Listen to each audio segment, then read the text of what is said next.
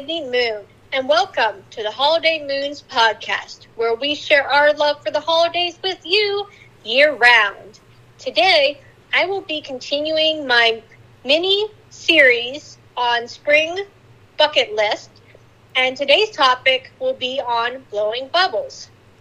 This is Beth, and I will be talking about honeymoon destinations in the U.S. And this is Randy. I will be beginning a all-American summer foods mini-series. And today's topic will be hot dogs. And Cole is not with us today. He is actually in Tampa, Florida, enjoying the sun and the beach and the Gulfside water with his friends and his girlfriend and his roommate. So hopefully he's having lots of fun. He returns back to Virginia, or they all return back to Virginia tomorrow. Beth and I took a fun trip yesterday, just a day trip on the weekend, to a city called Stanton. It's spelled Staunton. Yesterday, we went antiquing, as they say, at a big antique warehouse location down there. And then kind of hung around in Stanton for a little bit, ate in a fun restaurant called the Depot Grill, and at Mrs. Rouse, which is a place that it's a restaurant but also sells pie, so we got pie there. And then to walk off all that food, we went to Storybook Trail, which is near Massanutten, Virginia. So lots of fun. Thank you, Autumn. Lots of fun that day. It's been up and down temperature-wise. We got a good day yesterday. It was in the upper 60s yesterday. It was so gorgeous yesterday. Although, like, today's in the mid-80s, so it's just all over the place right now. Right. I mean, the mornings are nice. Yes. Because it's still that coolness. Right. But, by afternoon it's going to be hot. Yeah. And the flowers are definitely fading. All the spring flowers and the flowering trees are fading, which also means there's lots and lots of pollen in the air. Right. And there are late spring flowers not yet blooming, like peonies. Yeah, not yet. That's right. But the other ones... But the early spring flowers... Yeah, and the flowering trees are turning to leaves now. Right. Pretty much done. Yep. And this coming week is a very fun week. Not only do we have Star Wars Day on May the 4th and Cinco de Mayo on May the 5th, but it is also Puppy Pickup Week. Woo! Yay! Yay! Yeah. We've been waiting for this a long time. In fact, I'm just packing for the trip today. Although I have another very short trip before it, I want to make sure that I'm all ready to pack up and go for the puppy pickup trip. It's kind of like a girls' trip. It is. Yeah, because me and Mom are going to pick her up. And I don't even know how much, I really stuffed the travel backpack with a lot of toys and blankets. And I was looking at the food. I put, I think, almost at least one of all the different treats I got her. And then one of the treats, the treats themselves were kind of big, so I, cut it up into, thirds. So, yeah, just a lot of fun thinking about that, and I've been puppy-proofing my apartment. That's right. Mom lent me her wire covers, so thank you, Mom. They've worked out really well. Wire covers, they go around the wires, and they're a little bit expandable and loose, so dogs don't like to bite into them. So they protect the wires and the dogs from biting the wires. Right. Yep. So I think I'm just about ready. I've been making a fun sign. You know how you see pictures with puppies and it says welcome, Skippy or whatever. Yeah. So I was making my own sign to take with us. So I thought that would be cute. That is cute. Yeah. That's a good idea. So I've been having fun thinking about this. Yeah. And you don't even have the puppy yet. I know. And you have a puppy baby book. I do, and I've already started filling it out. Yeah, that's really cute. Yeah, it is. So I can't wait to start putting pictures in it. Yep.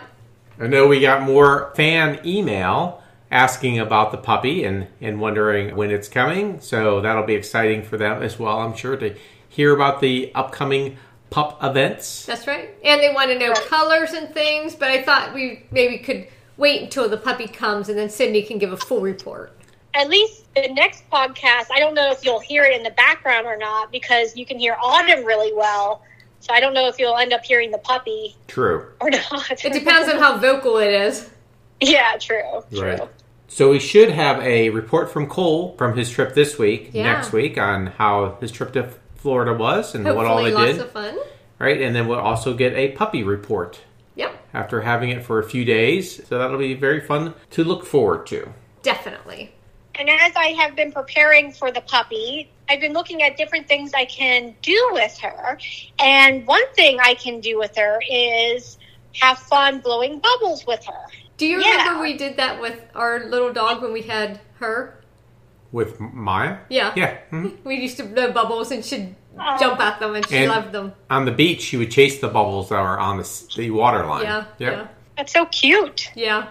Yeah, so I was curious because bubbles are definitely, I think, a typical American thing that we do, especially in the summer, but in the spring as well, when warmer days come and go. Yep. And when you think about like fairgrounds and things like that. So I actually got a little curious about the history of bubbles. So the bubble history, and I got this on a site called bubbles.org.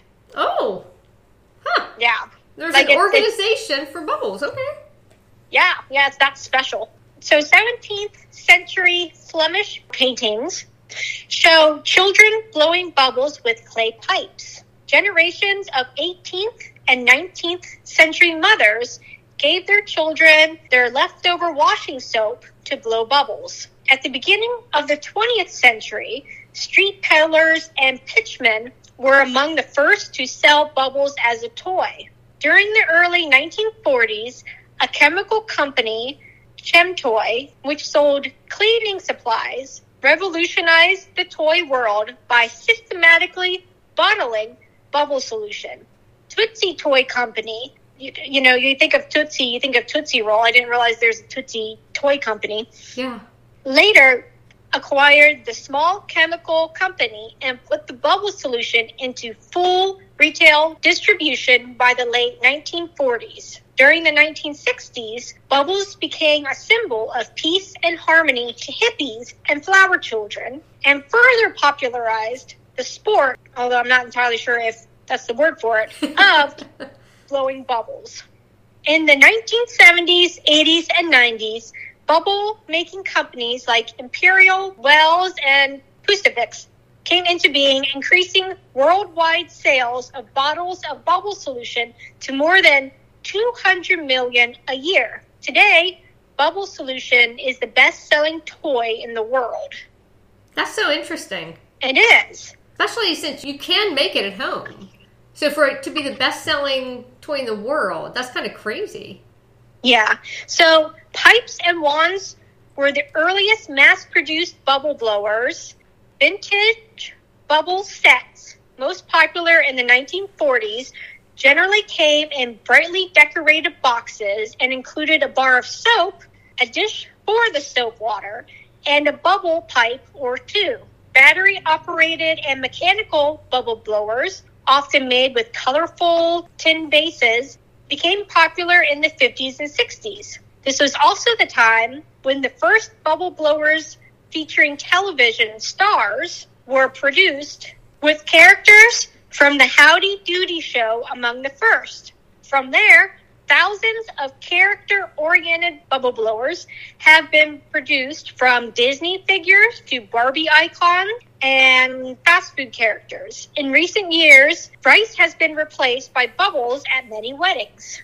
So, with that, I was thinking, because bubble blowing has been around for a very long time, even before they started mass producing them, I wondered if people had their own bubble solution that you can just make at home.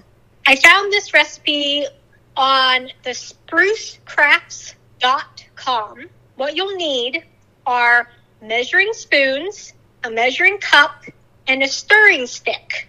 For materials, you will need 1 jar, bubble wands, 1 cup of water, 1 tablespoon of dish soap, and 1 tablespoon glycerin. So, using your measuring cup, measure out 1 cup of water and pour it into the jar. Add 1 tablespoon of dish soap to the water in the jar. any brand of dish soap will work here. But, I mean, you might want to look for some that are gentler because you are blowing the bubbles and it might get into your eyes or whatever. Dish soap helps to create the bubbles, but dish soap alone won't work well for your bubble blowing mixture. And I have found that to be true because when I was younger, I tried just doing it with soap and water and never really turned out very well. Mm-hmm. You then measure out 1 tablespoon of glycerin and add to the water and dish soap mixture in the jar. Glycerin is a sugary compound that mixes with the dish soap to form a thicker bubble. So you should be all set to go by stirring the bubble mixture together, taking out your bubble wand, and starting your bubble blowing. And if you want to make your own bubble makers, here are some ways that you can do so. You have the straw bubble maker, and this can make some very big bubbles. And you probably have all of the supplies that you need in your junk drawer. You just need your bubble solution in a shallow dish, and then some straws and cotton string. You will thread the string through the 2 straws and make a rectangle, then use 2 more straws to create a handle. Instant big bubbles. The second one is a mini bubble maker. Just like the last one, you probably have all of the supplies at home. An old water bottle, a handful of straws, and either bubble bath or bubble solution. Cut the top off of a water bottle, then insert enough straws to fill the hole. Then just dip it into your bubble solution and have at it. Another bubble maker is the bubble snakes. They can easily be made with a water bottle, washcloth, rubber band, and soap. Cut off the very bottom of a water bottle, then cover with a washcloth and secure with a rubber band. Then just dip it into some bubble solution and you will see an amazing bubble snake emerge. And the final one I'm going to talk about is the water bottle bubble blower.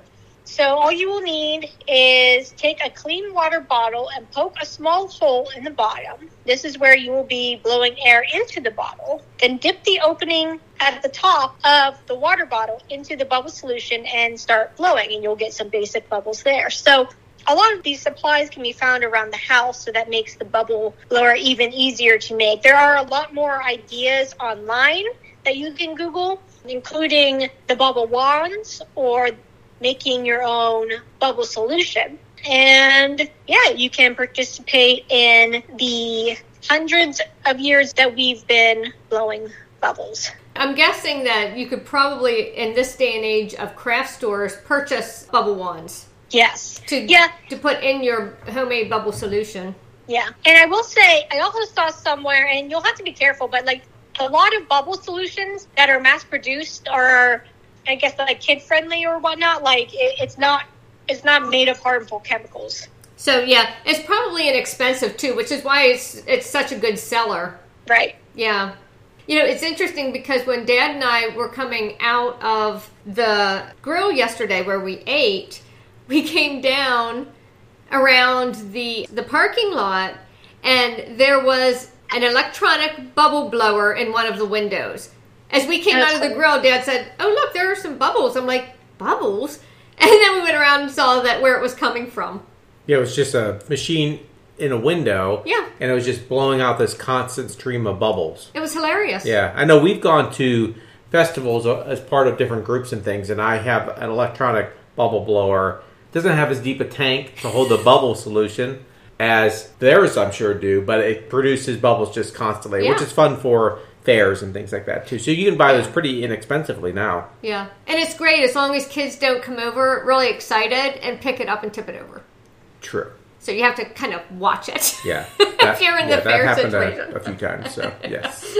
Yeah, there was one kid that just was so fascinated by it. Yes. Well, it's interesting that you had mentioned that bubbles are blown at the end of weddings, Sydney. I was thinking the same thing as my topic being the honeymoon destinations in the U.S. During the last podcast, I talked about anniversary ideas. Today, I was going to take a step back and look at, well, what comes after the wedding. I was going to say the wedding, but it's really what comes after the wedding. So after the wedding, after the bubble blowing, on to the next thing is the honeymoon. So as I researched, I landed on Travel and Leisure's recommended destinations for honeymoons. I've condensed it, so if you want the full article, you can Google Travel and Leisure honeymoon destinations in the U.S. There was an editor's note in there. This article was from 2021, and there's an editor's note that says, those who choose to travel are strongly encouraged to check local government restrictions, rules, and safety measures related to COVID-19 and take personal comfort levels and health conditions into consideration before departure.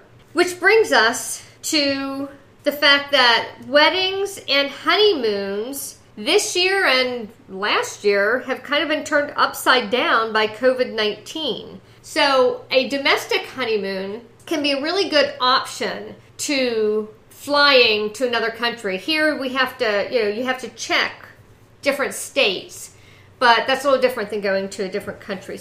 In the U.S., there are a lot of places to honeymoon that provide romance and or adventure, depending on who you are and what you want, and give you a memorable honeymoon. So one of these places, and I found this a very interesting group of destinations. I condensed it. One of them is Castle Hot Springs, Arizona.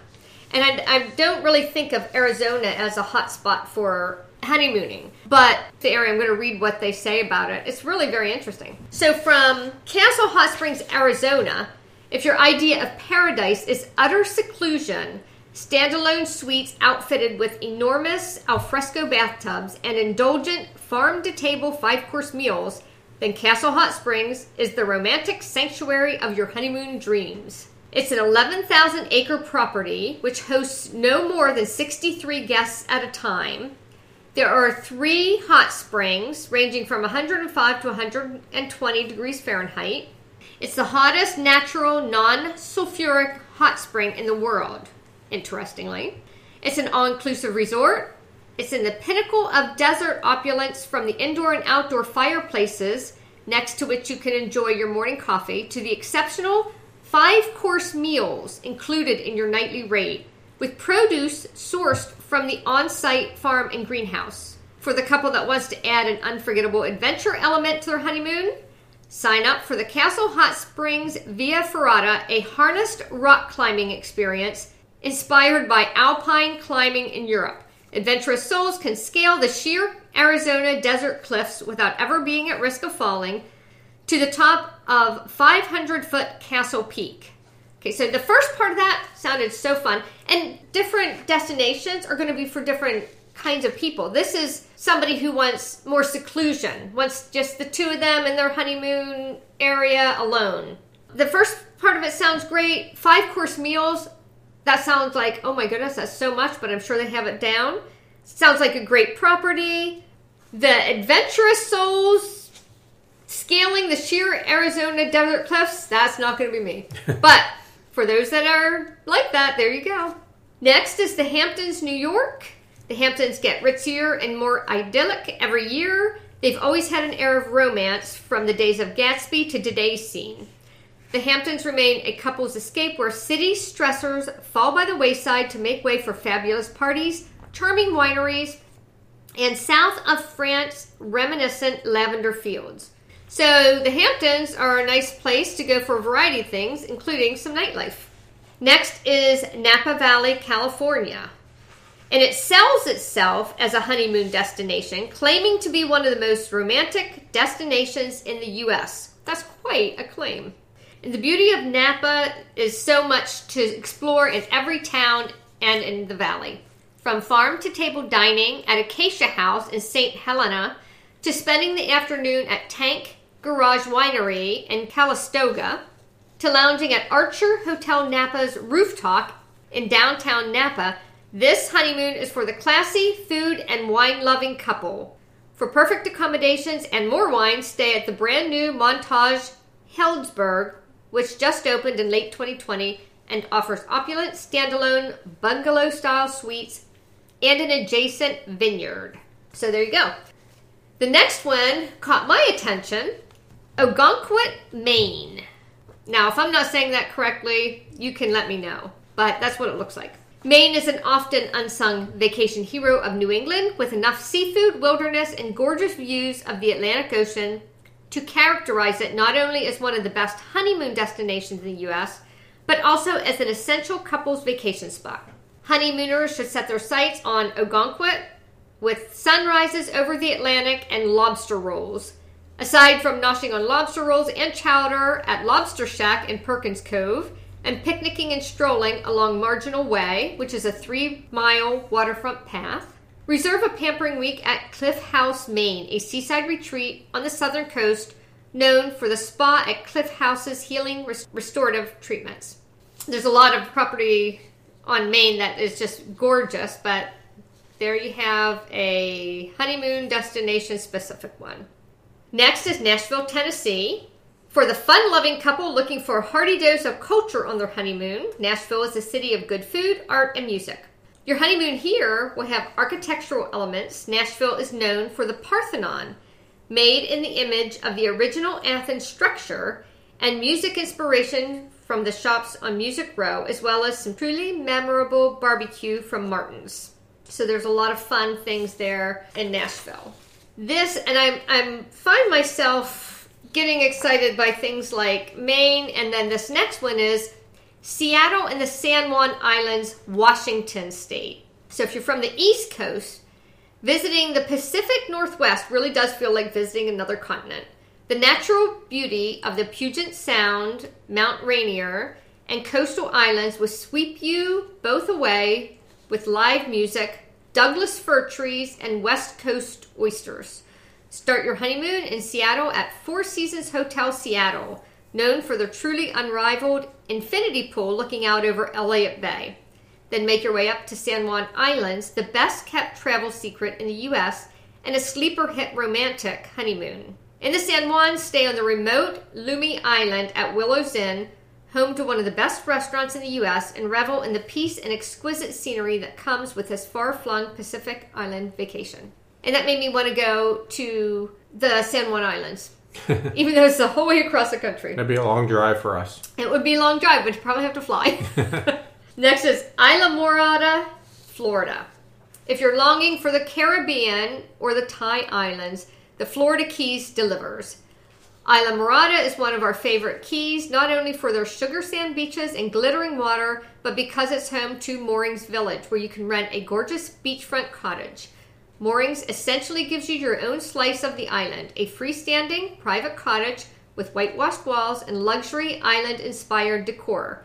Rent their honeymoon cottage, the name speaks for itself, and enjoy romantic strolls in the tropical garden, mornings lounging on hammocks, and sunsets you'll never forget. And it sounds lovely for those that like the warm weather and the ocean. The next one is interesting because I would have never looked at the name of this and thought, ooh, honeymoon. It's Jackson Hole, Wyoming. Hole, Jackson Hole, Wyoming. There are few honeymoons more over the top in the U.S. or abroad than an Ammon vacation. These hotels are not just the gold standard of 5-star retreats, they are tailor-made for honeymooners. For a veritable winter paradise at the gateway to Yellowstone National Park and Grand Teton National Park, book your honeymoon at Amangani in Jackson Hole. From Amangani's private ski lounge, dog sledding, and wellness treatments for 2 in the winter, to a western hiking and wildlife haven with remote beauty in the summer, this is a once-in-a-lifetime honeymoon for any season. Looking for another winter honeymoon? Aspen, Colorado. Has to be at the top of your list because it offers both world-class skiing and winter activities. If your honeymoon in the French Alps got canceled, book a suite at Hotel Jerome and Auberg Resorts Collection instead, where the spa brings centuries-old healing traditions of the Roaring Fork Valley by harnessing indigenous minerals, botanicals, and essential oils.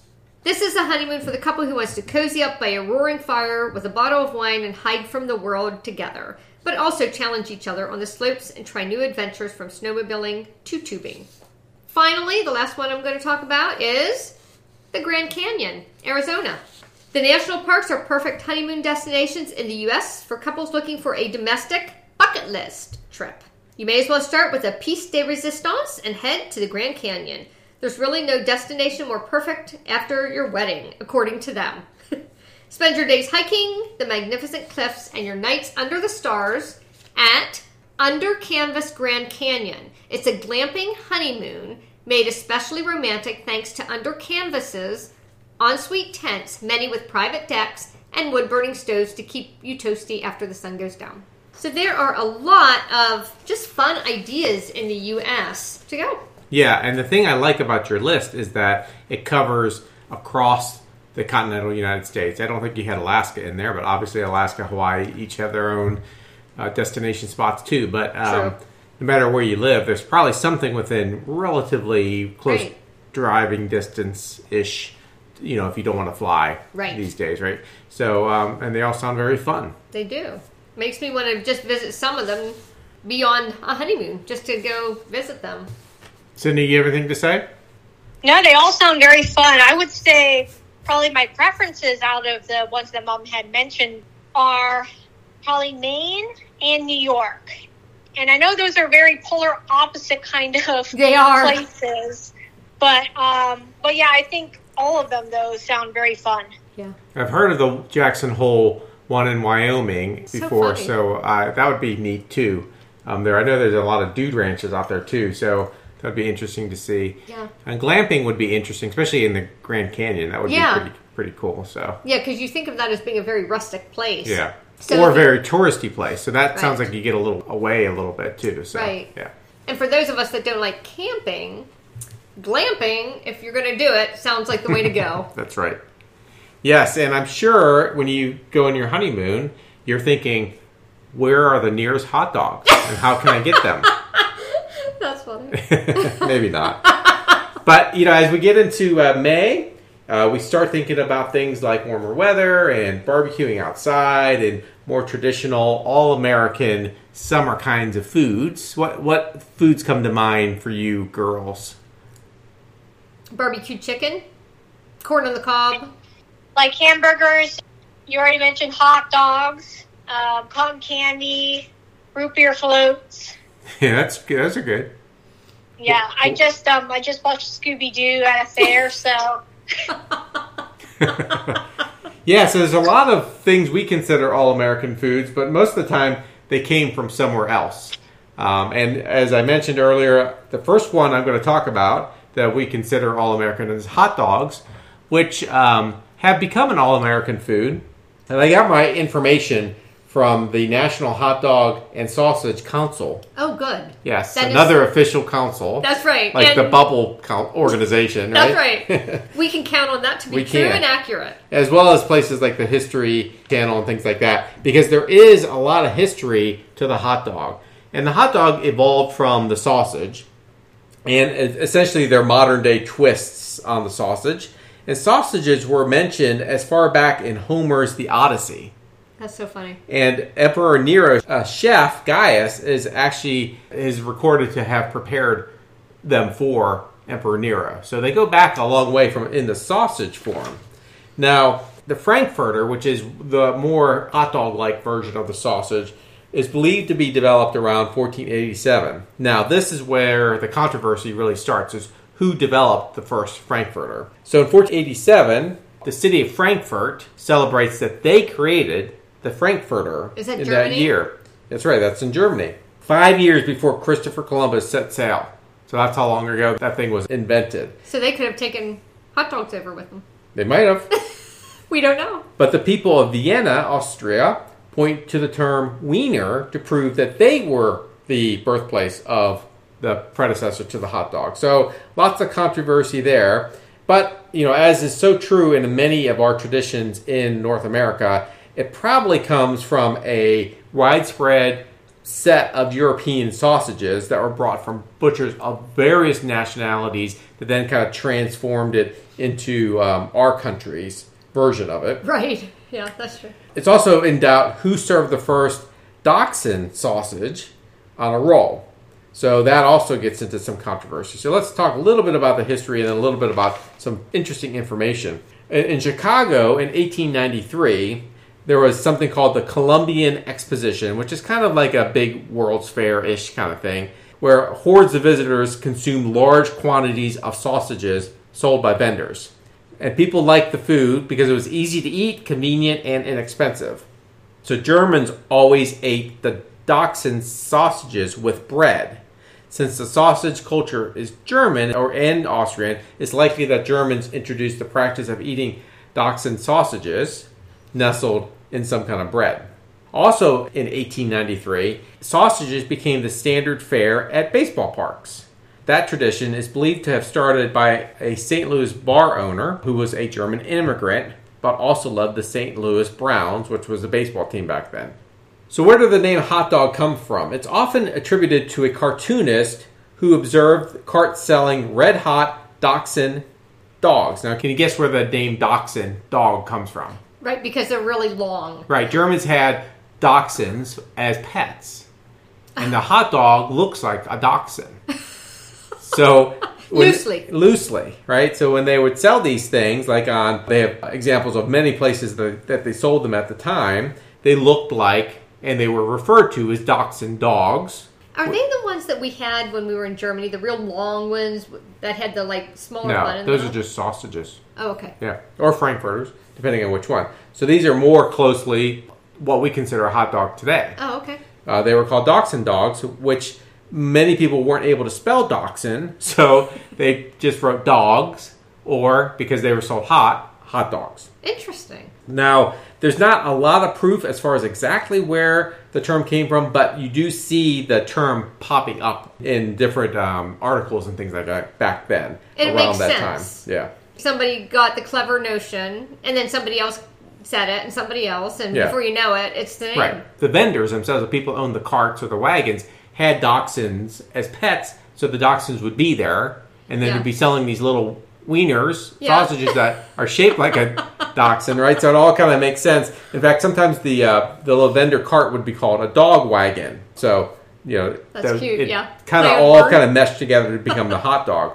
Now, as for the bun, which was separate, there's also a legend that the creation of the bun was actually a happy accident, where in some places sausages were consumed while wearing gloves, and the vendor would actually give the consumer gloves to eat the sausage with, and they would run out of gloves, so they would improvise by putting them on rolls. So there was that legend too. But like I said, there's a lot of uncertainty when it comes to the facts of the hot dog. And it could have happened simultaneously in different places too. Right. The same kind of things happening in different places that you can't really point to one place. Right. Now, Franks and Wieners were originally named for the Americanized hot dogs and from different hometowns like Frankfurt, Germany, and Vienna, Austria. And we use the terms kind of interchangeably between hot dogs, Franks, and Wieners. Like we just kind of mix them together. Although Franks typically refer to all beef products, while Wieners usually contain pork. So there's some consistency there. And the government does define what an official hot dog is, so that there is some specific conditions to what can be called a hot dog, for instance. Funny. If it doesn't have any meat in it, it can't be called a hot dog, for instance. things like that. Yeah, that's good. Yeah, exactly. Yeah. There are also controversies, not only with where hot dog and hot dog buns separately came from, but there's also controversies about what makes an okay hot dog combination, right? So if you want to talk about controversy, just ask a New Yorker his opinion of a Chicago dog or vice versa. Because people, just like they're kind of loyal to their hometown sports teams, they're loyal to their hometown pizzas and their hometown hot dogs. So New York and Chicago dogs are among the most popular, but there are other variants as well around the world. So what is a signature Chicago hot dog? I was wondering that. It's sometimes named the Depression sandwich because it's so economical and so satisfying, but a hot dog is not a sandwich. A Chicago dog is an all-beef hot dog on a steamed poppy seed bun with raw onions, green, and these are the bright green relish, mustard, tomato slices, a pickle spear, sports peppers, and a dash of celery salt. Okay, that's crazy. Yeah, that's a crazy dog. Yeah, a New York style hot dog from the Bronx or Battery Park, Coney Island, that whole area, comes with steamed onions and a pale deli-style yellow mustard. There's also the Kansas City hot dog that's got sauerkraut and melted Swiss cheese. There's the Michigan Coney Island dog, which has chili sauce on top with mustard and onion. The West Virginia dog, which is topped with coleslaw, but also features chili and mustard. So there's a lot of different styles of hot dogs. But the Chicago and the New York hot dogs tend to be the most known. But I thought it was interesting because the National Hot Dog and Sausage Council put out official hot dog etiquette. Oh. And this was pretty controversial, I thought. And see what you guys think about this. And basically, it's do's and don'ts. All right, so I'll give you an easy one. Do eat hot dogs on buns with your hands. Utensils should not touch hot dogs or the buns. Okay? Okay. Don't put hot dog toppings between the hot dog and the bun. Always dress the dog, not the bun. Condiments should be applied in the following order. Wet condiments like mustard and chili are applied first, followed by chunky condiments like relish, onions, and sauerkraut, followed by shredded cheese, followed by spices like celery, salt, and pepper. So that's how you should build it up if you're going to build it up. Gotcha. Do lick away condiments remaining on the fingers after eating a hot dog instead of washing. Oh, okay. Yeah, not you very don't want to waste any of it. Not very COVID friendly, but No. yes. Yep. Don't take more than 5 bites to finish a hot dog. For a foot-long wiener, 7 bites are acceptable. Foot long? Yeah. Oh my gosh. 7 bites? Yep. Don't use ketchup on your hot dog after the age of 18. Mustard, relish, onions, cheese, and chili are acceptable. Oh, yeah. Well, I have to get into that unacceptable category then. I like mustard and ketchup. Yes. So it's interesting when it comes to mustard and ketchup. What do you think the United States feels about mustard versus ketchup on hot dogs? Sydney, you go first. I don't know. I just have to say a lot of people like ketchup. Okay. So I'm going to go with the ketchup. More people like ketchup than mustard? Yeah. All right, then I'll say more people like mustard and ketchup. I'll just go the other route. According to recent surveys, 71% of Americans prefer mustard on their hot dogs. What about both? Yeah. However, an overwhelming 52% of respondents said they prefer to put tomato sauce, ketchup, basically, on their hot dogs. So more people like mustard, more than half like ketchup, which means there's a fair amount that like them both at the same time. Yeah. In fact, I just had a hot dog today with both ketchup and mustard. Yeah, you did it according to the Hot Dog and Sausage Council, Sydney. You did it incorrectly.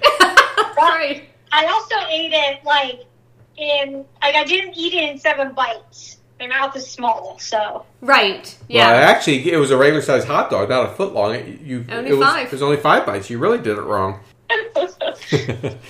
So, also, Americans eat and buy a lot of hot dogs. On July 4th alone, Americans will enjoy 150 million hot dogs just on that one day. Between Memorial Day and Labor Day, Americans will eat a staggering 7 billion hot dogs. That is crazy. We are hilarious. Spending more than $2.5 billion on hot dogs alone. The most expensive hot dog ever sold to date was sold in Seattle, Washington in 2014 for $169 just for one hot dog. Why? The cheese bratwurst was smothered in butter from teriyaki grilled onions. There's maitake mushrooms, wagyu beef, foie gras, shaved black truffles, caviar, and Japanese mayonnaise on a brioche bun. So just a lot of expensive toppings on that brioche bun. Yeah. So how do you guys prefer to eat your hot dogs? Overwhelmingly, I prefer my hot dog to be grilled with charcoal.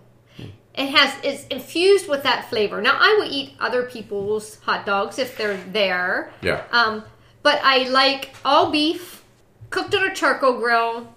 And then, of course, as I said earlier, I put ketchup and mustard on it, but I don't mind sauerkraut and mustard. Yeah, so That's you a were good going one, too. good until you put the ketchup on there. Then Yeah. you're just being a child. I am. Only people up to 18 years old are allowed to do that. How about you? How do you prefer yours, Sydney? Well, I think I already mentioned the ketchup and mustard. Let's see. And just a regular hot dog, it just doesn't do it for me. Trying to think of what else. I do not dress the bun. I do dress the hot dog. Good job. Sometimes when the ketchup and mustard tries to get out of the bun, I will use a part of the bun to stick it back onto the hot dog. Good for you, not using utensils. Correct. Yeah, I like them on the grill as well. All beef on the grill, with charcoal specifically. I like a fresh bun. I don't like buns get stale pretty quickly if you're not careful. And I like mustard. Now, I will do like a chili cheese dog. I'll do mustard and cheese. I'll do sauerkraut. So I do like a variation on what I put on top, but typically it's going to be mustard on top primarily. So, and I greatly enjoy those. So, I don't mind chili dogs either. There's something, I'm not a big hot dog eater, except when we grill them on the charcoal grill. Yep. And then I really do, and all beef, and then I really do like them. But I'm like Sydney, I wouldn't warm them up in the microwave if it wasn't previously grilled on the charcoal grill. Right. I wouldn't just pull one out and microwave it and be like, yum. Now, Cole's not here, but I think he likes ketchup on his hot dog, not mustard. Yeah, he used to make ketchup sandwiches. Yeah. I think he likes ketchup too, but I'm not positive anymore. His tastes have he's acquired a broader palate. Yeah. So I don't know what he eats on his anymore. Yeah, true. Yeah, so we hope that you enjoy eating your hot dog. I'm going to break the rules from the Hot Dog and Sausage Council and say, whatever makes you happy, eat your hot dog that way. You're breaking rules, but I like it. It's crazy and dangerous, but do it. Our future festivities are for the week of May 17th. May 17th is National Walnut Day. May 18th, National Visit Your Relatives Day. May 19th, May Ray Day. May 20th, Pick Strawberries Day. May 21st, Talk Like Yoda Day. May 22nd, National Craft Distillery Day. May 23rd, National Lucky Penny Day. You can always follow us on social media. On Twitter, we are at holiday_moons. And on Instagram, we are at Holiday Moons, all one word. You can find us on Facebook by searching Holiday Moons in the search bar. We have a Facebook group and a Facebook page. And you can email us at any time at holidaymoons@gmail.com. So for Sydney, Beth, and Randy, Happy May.